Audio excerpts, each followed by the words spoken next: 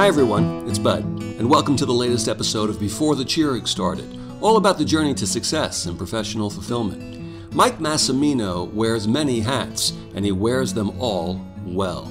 Astronaut, professor, and author. But he's also a translator of sorts, taking the mysteries and wonder of space flight and making it approachable for the non-scientists.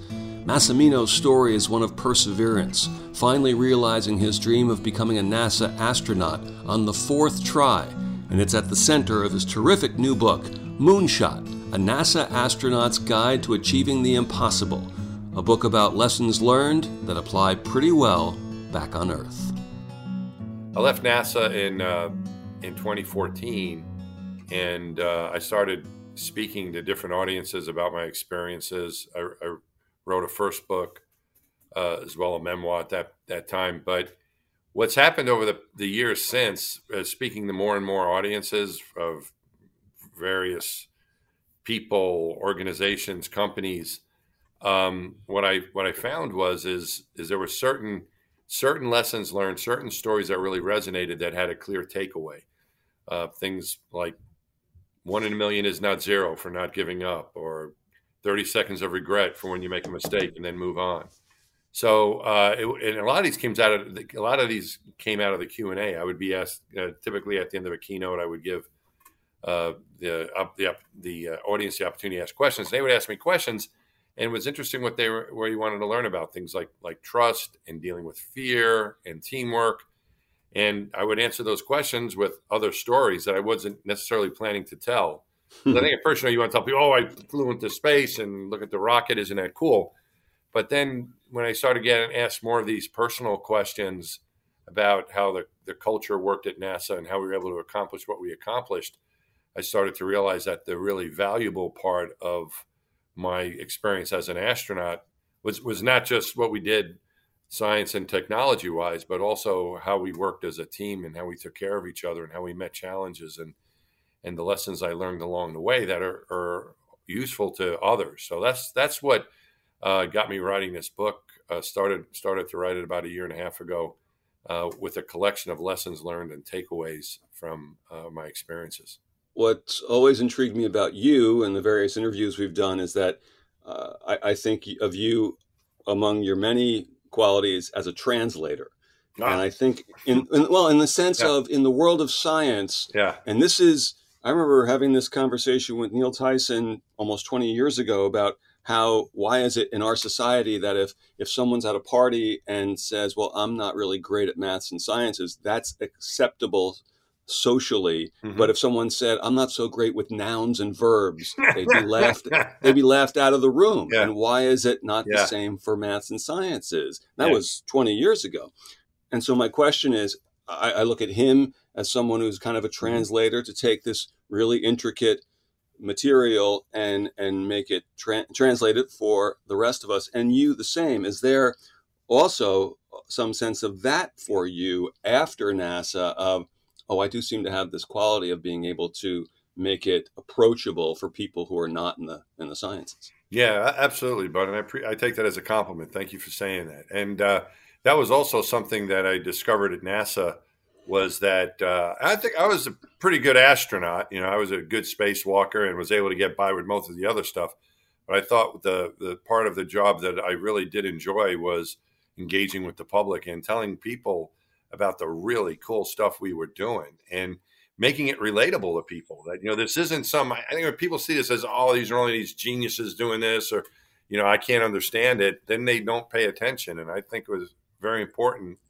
And I think it still is, for people to know where their taxpayers' dollars are going when it comes to the space program and other things as well. And the cool things we are doing, it wasn't just to tell people about where their money's going when they pay their taxes as far as NASA is concerned, which is only a small amount of that, less than 1 penny of that tax dollar, but still also ways to inspire people and the other advantages that we were able to provide for, like international cooperation and benefits to the economy and all these things that we would like to talk about. I enjoyed telling people about my experiences, and I think much more so than a lot of my colleagues at NASA. And I always felt that if you really understand a topic you should be able to explain it to anyone.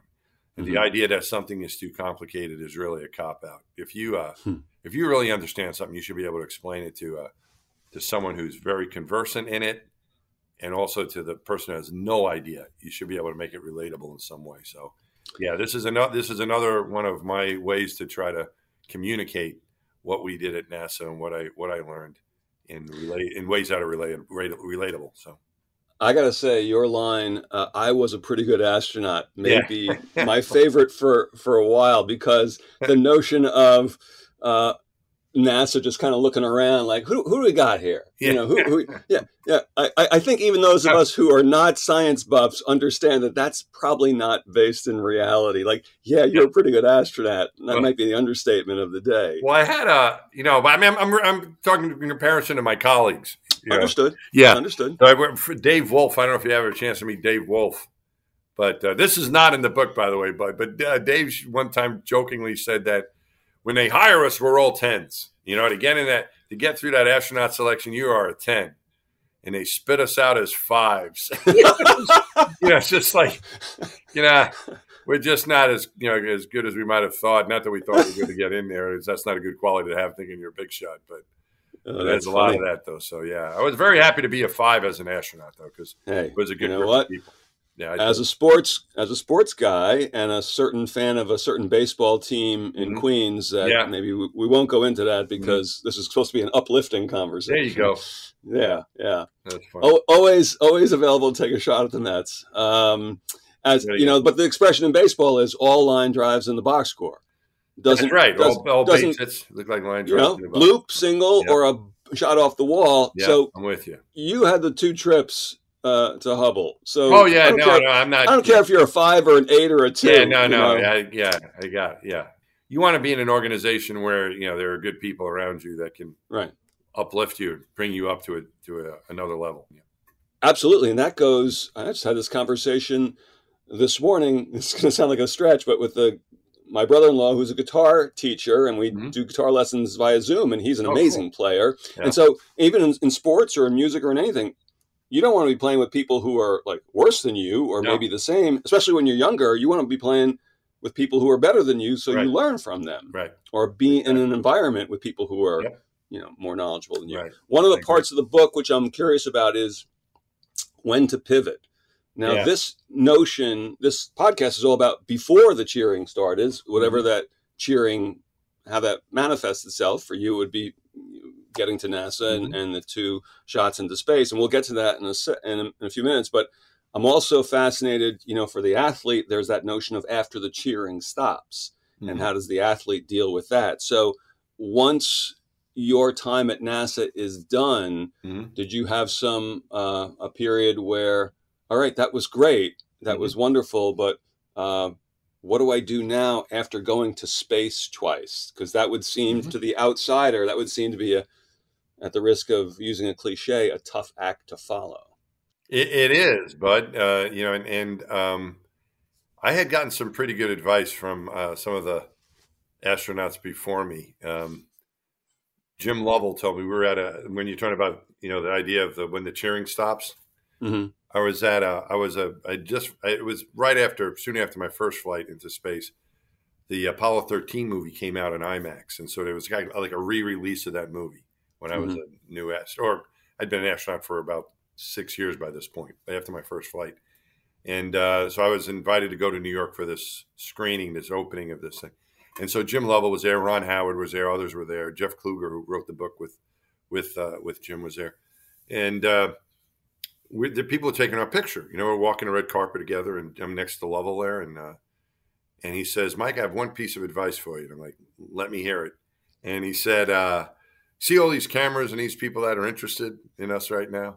They're taking our picture. They're not going to care who we are tomorrow. He said, and you have to remember that fame is fleeting.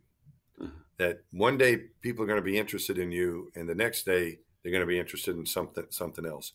Fame is fleeting, and you need to learn that, or else you're going to be disappointed in life. When you leave the astronaut office. So I've come to the realization that it's unlikely I'm going to be invited to the White House ever again. I mean, I might, but that probably is not going to happen. I don't know how many more first pitches there are for me at baseball games. That's kind of for the guys who are in there doing it, and but it's just a different it's just a different type of experience. I remember speaking to Mike Bloomberg. I don't write about this in the book, but I don't know this story, but Mike Bloomer was in the astronaut class before me, and he was very good friends with me, but also with Dwayne Carey, Digger, the pilot for my first flight.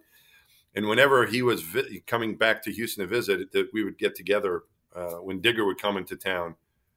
Mike and I would get together with him, and both of these guys had gone on at this point. I was still at NASA, and I asked them what it's like, and they both kind of gave me the same answer, that it's not that it's worse or better, it's just different. You can't really say that. Well, my post NASA career, what they were saying is that it's not necessarily better or worse than what you had, but it's just different. And I think that's really the case. I think I got some very good advice that I thought was great advice that I share in the book from Alan Bean, another one of the moonwalkers, who said of the 12, he was the fourth guy to walk on the moon, but said, look at this next stage in life. And I went to visit him when I was going through this decision to leave NASA, and he left to become an artist. I mean, he was always an artist, I think, but he dedicated his time to painting, and he painted his. I've got the book right over there. It's one of his books I'm looking at right now. It's called Painting Apollo, and so he had this experience as an astronaut that he now painted these amazing. That they went for quite a lot of money too. He did really well with this. He painted these paintings of his experiences and did things that could use his imagination to do things that never happened, like playing a catch of football with Pete Conrad on the moon. That he painted that because they didn't do that. But he said, I wish that was something I did. So he painted it. But he had this wonderful way to share the experience artistically. And he told me that it's you might have to start at scratch, never feel entitled, that you've done this and you've risked your life and you didn't get paid a lot of money and now something good is going to happen. Now you're going to cash in. He says that's like a death sentence right there. You're never going to be happy. You can't have that type of attitude. You can't feel like you're entitled to anything. And look at this as an opportunity to do something else that is great. It's probably not going to be as much fun as being an astronaut. I remember reading that many years before I became an astronaut. I read Mike Collins' book called Carrying the Fire, and he says that he came to the realization that he had the most interesting job in the world that he could ever have in his life when he was in his 30s. And that's when he was an Apollo astronaut. I think early in his 40s he was out of the program already. But that's kind of the way it is for most of us, that we move on to something else, and that's okay. I think it's what you do with it too. If you're able to do something with it, I do it in my teaching at Columbia and my work at the Intrepid Museum and the talks I give, and with this book as well. I try to share my experiences, because as you said, that's what I like doing, is sharing and trying to make it relatable to people. That's where I've dedicated my life now, but still to this part of the space program, but different than what I did before. So one quick thing before we get to growing up on Long Island and Columbia, and that is, you mentioned first pitches, throwing out the first pitch. How many have you done? Oh, I don't know. I think, I've done probably 3 or over at different places. Probably about I've done mostly with the Mets. I've done one at spring training with the Mets. I think I've done 3 for games with the Mets. I've done one with the Tigers. That was a disaster. I found out about that at the last minute. I was at the game doing a presentation to a bunch of kids at the ballpark. They had like a space day, and Bill Prady is a friend of mine, the guy who created the Big Bang Theory, and he has a connection with the Detroit Tigers, and they had a space day. It was like an afternoon game, and kids were coming from the local schools. And I gave the thing, you're going to throw out the pitch. I go, I don't think this is a good idea. And I really didn't get to warm up, and it was a disaster. That didn't go well. And I threw one out. So hold on, time out. What does didn't go well mean? Oh, it was terrible. So what happened is that you need to practice these things, and I had not practiced for a while. And so this was in I guess it was in what the hell was it? It was in 2014. Okay. So right before I left NASA, I was still with NASA, and I go to this game, And they whipped this. I go, I got to warm up, because it's not really that hard of a thing to do. If you can throw a baseball well enough, it's 60 feet. You can do that. But you're up on a mound, it's a different angle. And so I practiced a lot and always threw well when I did my pitches. Right. And I was like, I got it. But the guys, don't wait to warm me up. And I'm like, and we're getting ready to throw this pitch. I go, when am I going to warm up?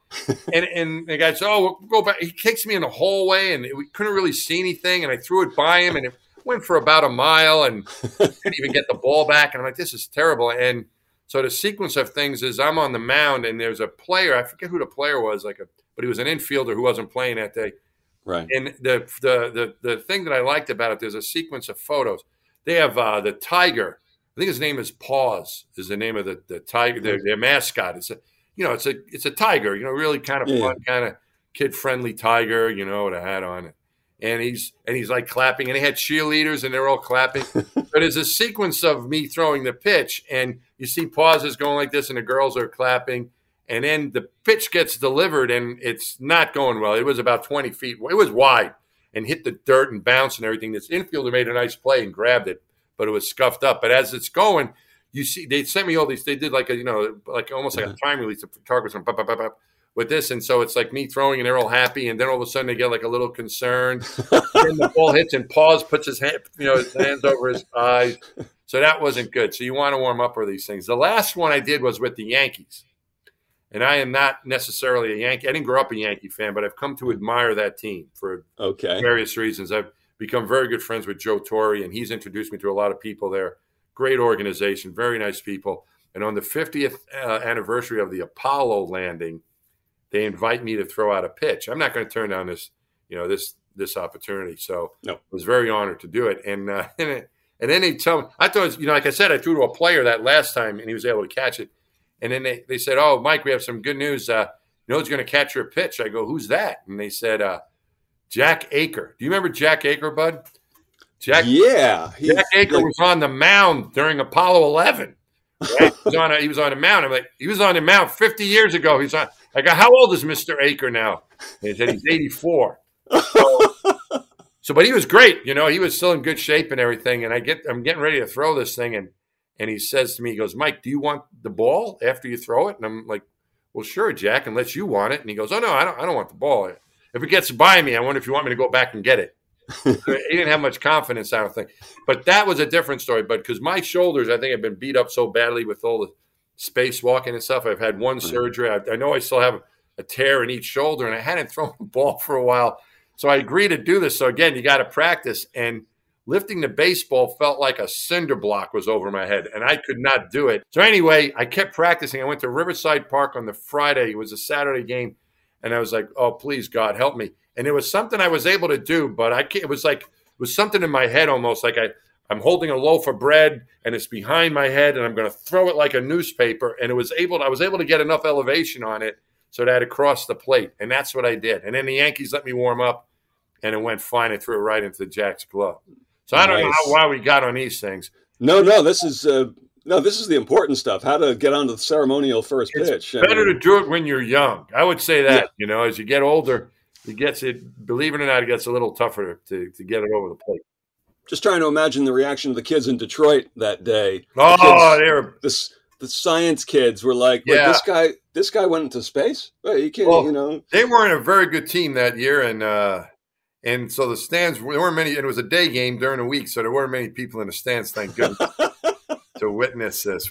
For younger generations, I think it's hard to understand everybody watching one thing on TV at the same time. And I'm not saying better or worse or good or bad. It's just the reality of how we watch television right now. But for you, growing up on Long Island, can you kind of describe maybe the lead up to watching men walking on the moon for the first time? Yeah, but I was 6 years old when that happened, and the buildup was something I remember as well, very clearly, that this was a huge thing going on in the country. And I remember thinking at that time that this was, when I was 6 years old, first grade, as they were building up. Apollo 8 went to the moon December of '68, and then Apollo 9 did a checkout of the command module and lunar module, and then really the lunar module at that point. And then Apollo 10 flew to the moon, and they did an approach but did not land. That was what their mission was. And then Apollo 11 was going to land, and it was so important. I thought what was happening, and I remember thinking that this is the most important thing that'll ever happen when I'm alive, and it's the most important thing that's ever going to happen for 500 years.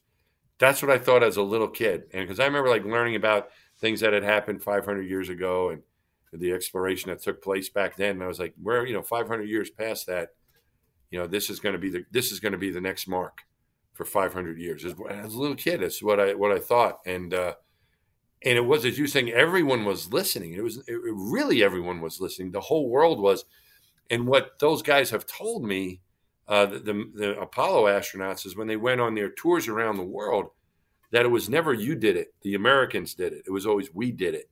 Mm-hmm. It defied what they thought was going. It was like for America.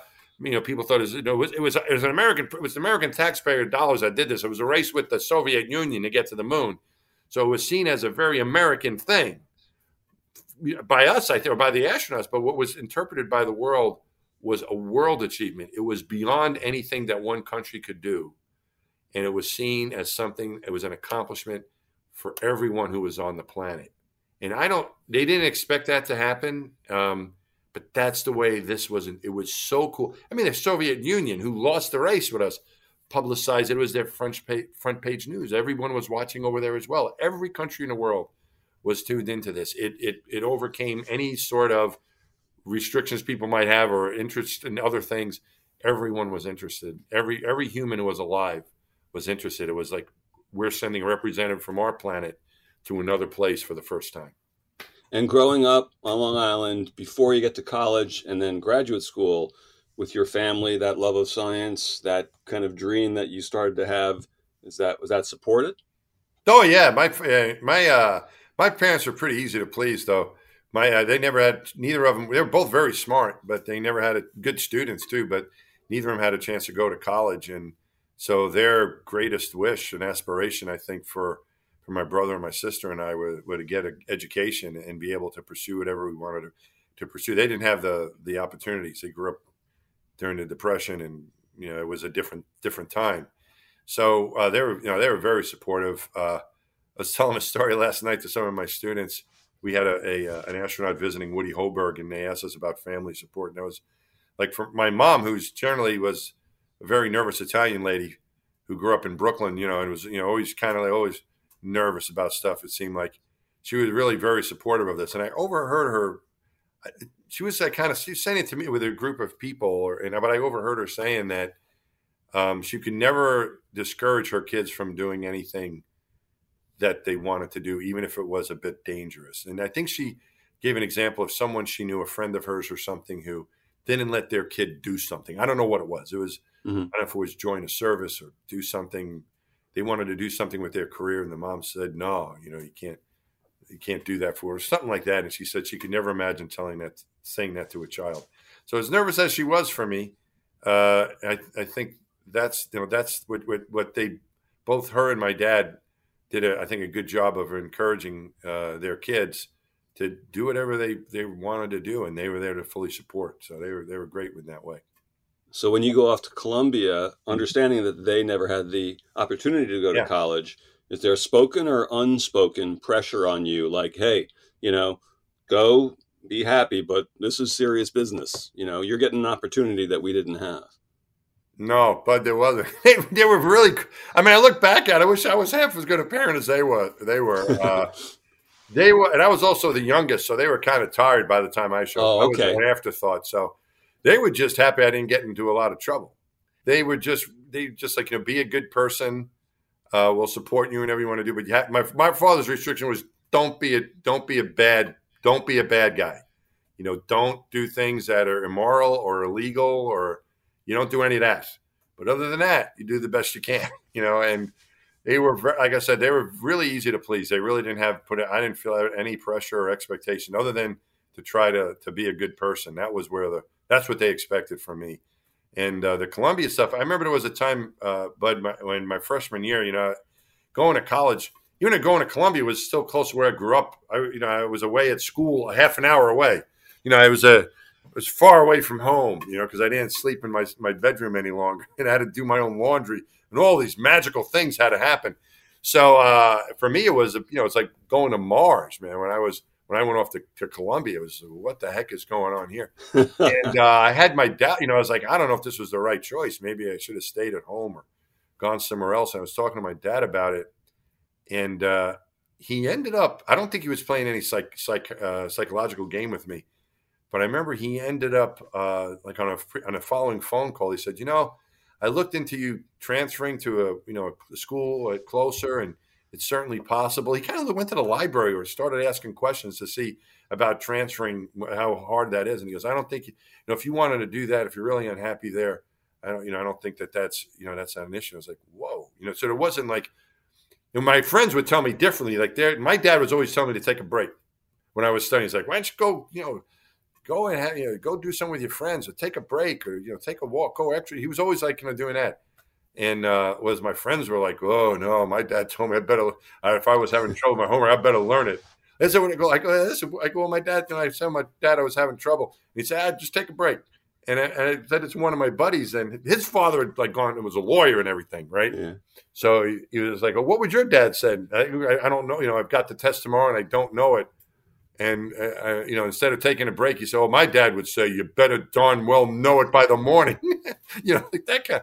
So it was, I thought they were really good in that way. And I never felt any real pressure, which was a good thing.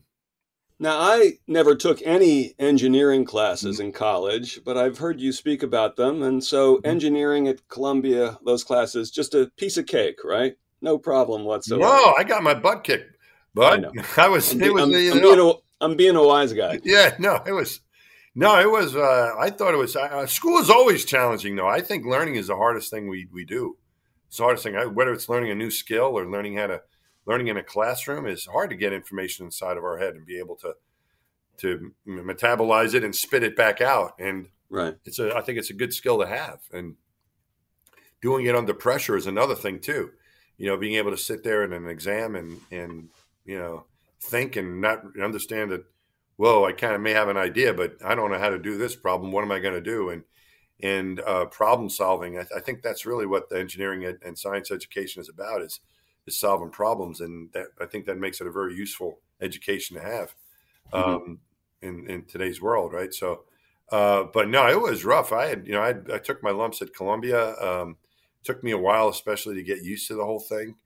I was prepared, I thought, in some ways really well in high school, but there are other things that I just didn't seem to we were catching on as easily. And it's a competitive place, So I did better as time went on. And then, when I went to grad school, same thing at MIT, another tough place. I remember after failing my qualifying exam to get my doctorate, I'd studied for this thing for a year and I failed it. And it's the big exam you take in order to be able to continue to get your PhD up there. And so you get the bad news from your advisor, right? That's their duty to give you the good or bad news. And so I go into his office, and it's like I knew at the time I didn't pass, did I? And he's like, no, Mike, you didn't. I got roasted in this oral exam. And he said, you didn't do well at all. And he said, typically we give a student a second chance, and we'll give you another chance, but you did so poorly.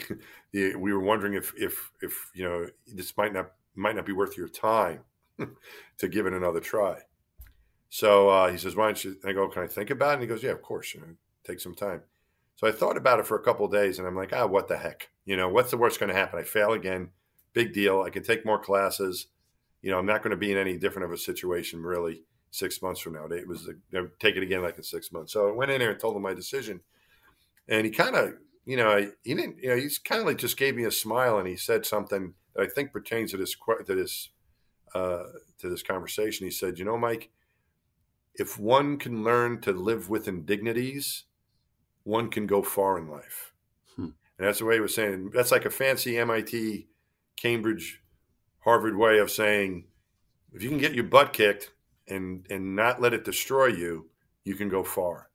And I was able to to take a different approach. The next time I took the exam, I studied a different way. I got help from some of my colleagues. It was the oral exam that I got toasted on. And so I had a group of friends of mine who, two of them went on to become astronauts after me, believe it or not. But two of these guys, Nick Patrick and Greg Shamatoff, and a few of my other friends set up these Friday afternoons where they would pummel me. I would provide food for these people too to destroy me. And they played professor and just kicked my butt. And that got me ready to face the fire again. So, but I think that's part of it is, these struggles we have as young people, if they don't destroy us, if you can continue to move forward, you can go far.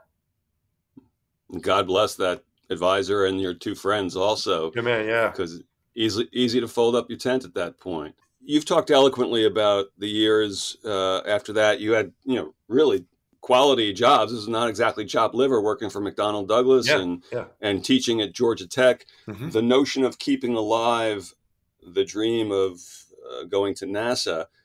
No names are necessary, but are there people who love you through those years who kind of quietly, hey, Mike, maybe it's time. Maybe we should give it up. Give up the dream. Yeah. Yeah. It was, I think, I didn't necessarily surround myself with people like that. And if I would ignore them, I would say that when I got medically disqualified because of my eyesight, and I wanted to try to do something to improve it, I was looking at options to try. I ended up going through. They didn't accept anything, but someone said, "Well, is it really worth the expense to try to?" Because I went through the vision training. I went to see an optometrist. He's like, is it worth the expense? Your eyes are very important, and I'm like, my eyes don't do me any good unless I can become an astronaut. It's not. That's what I need to get them better, and so I kind of tried to stay away from what I knew was not good advice. That is, to me, I knew that it was important to try, and that anyone who told me different didn't know what they were talking about. So I didn't, and people can discourage you, and that's okay, but you can't listen to those naysayers too much, or else you'll really regret it. Remember where you were when you got the acceptance? Oh, absolutely. I knew the call was coming, which was kind of odd, I think. But I was selected in 1996. I interviewed my interview group. He interviewed a group of 20, and one of the guys I interviewed with was Mark Kelly, who's now a senator in Arizona. He's married to Gabby Giffords, the congressman who was attacked she was shot in the head. It was a terrible story. That's Mark's wife, and then Mark now is a senator from Arizona. So anyway, we hit it off right away. Mark's a good guy, and we stayed in touch. And there was like an email group. Like now we have Facebook, and I don't know what they do now when people stay in touch when they want to be astronauts. But there was like an email group where they were sharing information. It was the military folks, the Navy. He was in the Navy, and so he kind of snuck me in there as a civilian. And so there was a pretty good network of information going around there about not really anything tremendous about, they're going to have another group of people coming in, or this happened or that happened, which is what I heard. And someone had called on a Friday about something, someone who was an interviewee and, waiting to hear, and said, they told me all the calls. I called over there today about something, and they told me all the calls were going out, good or bad, on Monday. Right? And I was like, whoa. I got that news on a Friday afternoon. I was at Georgia Tech, and I just got out of my office, started walking around the campus because I didn't know what else to do. And I did whatever I needed to do to get through that weekend. So I knew that call was coming Monday morning, and so I did not go to work because if it was bad news, I didn't want to be crying at my desk. And I was at home in the toilet when the phone rings, and my wife knocks on the door and says, "There's a guy from NASA on the phone." So I get on the phone. I'm like, "Oh." So it's Dave. He goes, "Mike, this is Dave Leitsma from the Johnson Space Center. How are you doing today?" And I was like, "Dave, I don't know yet. You're going to have to tell me." And he said, "Well, I hope you're going to be you're doing well because we're really excited and we want to make you an astronaut. We hope you're still interested." After all these years, no, I changed my mind. Yeah, Over I'll the weekend. pass. I'll I was pass. like, yes, yes, yes, yes, yes, absolutely. And that I knew that phone call was going to change my life one way or the other. Well, if I didn't get picked, it probably wouldn't have changed much, but I knew that it had the potential to change my life, and it did. I hope you're still interested. That's Yeah, can you imagine? classic. I think once they had one guy who turned him down. I think they think about that every time they make the phone call, maybe. But it's kind of like urban legend that someone's changed his mind. We could talk for a whole weekend about the Yeah, shots actually into space, but Mhm. two quick things. Sure. One, tell me again about what you employed during one of the space shots that your uncle taught you. Something your uncle taught you. Working on a car when you were Yeah. growing I don't up. know. Yeah, that's not in the new book, I don't think. That's in the other book. But yeah, no. So what it was is what had happened in space was that I had stripped a screw on I was trying to remove a handrail, and it had two screws at the top and two at the bottom. And I cut three of the four out. It was one line in a checklist. It was a really simple task. But I stripped one of the screws on the bottom of this handrail. So if you picture this pole, sort of this handrail has a top and a bottom, and the bottom is still stuck. The top is loose, and we had lots of things to do that day, and this was preventing us from doing this, continuing the repair, and was unthinkable what I had done. I couldn't believe it. And the solution came up to see if I could just tear it off because it was loose at the top, but still fixed at the bottom. So if I could get some leverage on it and yank it, it would snap the bolt, right? And they did a test on the ground of this with a fish scale. They tied a fish scale to the top of a similar handrail with the one bolt stuck in there, and it ripped off at 60 pounds of force. So I needed to get 60 pounds of force into this thing to break it off. And as I was about to grab it, I remembered when I was a kid, I was throwing a ball against a stoop, right? I was throwing my rubber ball against the stoop and playing catch with myself, right? And my uncle, he had a garage, but no one ever went inside. It was like full of crap. There was no way you get inside of this thing. So his car was always outside, and he would work on his car on the street, right? He would jack it up, and pretty dangerous situation, but he would work on it in the street. So he's working. It's like a Saturday afternoon, and I'm throwing my ball, and he comes. The hood is up. He's right across the street from us. He comes walking across the street, all full of oil and grease and filthy, and he says, "Where's your father?" And they go, "He's inside." So he knocks on the door. I don't think he wanted to go in because he was filthy, and my mom would kill him. So my father disappears, and my father grew up on a farm, and he had these tools. I never seen tools like this before. My father, he had like a tractor. I think it was a screwdriver for a tractor. It was like 4 foot long. It was this gigantic screwdriver he had. This gigantic screwdriver that he kept from the farm. And he goes, as he's leaving the house with my uncle with this giant screwdriver, he says, "Why don't you come across the street? Maybe you'll learn something." Right? What it was is that the oil filter was he couldn't even, my uncle couldn't loosen the oil filter, and he banged the crap out of it. He couldn't get it off of there. So what my father did is he took a hammer, and he rubber like a mallet, and he smacked that screwdriver through the end of the oil filter. So he kind of goes from one end, kind of sideways, one end, it comes out the other. So now my uncle has a handle to pull on, right? He's got leverage, and he curses, and I don't want to say what he was saying, and he's pulling with a rag, and he's like, and wham! He got enough leverage because that he had this giant screwdriver now sticking out of it. He could pull on that instead of trying to get this difficult task with just grabbing the oil filter. So anyway, and the thought that went through my head on orbit as I'm working on this $1 billion telescope, when I grabbed that handrail, I was like, "This one's for you, Uncle Frank." And I mentally said what he said and gave it a couple yanks, and it snapped right off, just like that oil filter let loose on his 1972 Ford Torino. So That's beautiful. You've told me before about this has to be one of the most unusual commutes anyone has ever had. And Long Island, people know about commuting a bit. The notion of you're on your lawn and wait a minute, earlier in the day, I was actually up there is a perspective that only a handful of people on this planet will have. Is it something that you can prepare for, that kind of perspective? And the notion of, oh, wait a minute, the beauty is down here. Yeah. Yeah, there's a chapter I write about that, Bud, toward the end of the book. I think it's the 9th chapter. It's called Be Amazed. And what I took from space, looking at our planet, because you don't see any bad things in space going on. You see just beauty, and it looks like a paradise. It looks like heaven. Like I'm looking into heaven is what I felt like. This is so beautiful. And that stays with you. And I think it's important, especially for us who have seen it, but to try to convey that beauty is what's down here. It's not just admired from afar. It's part of our everyday lives.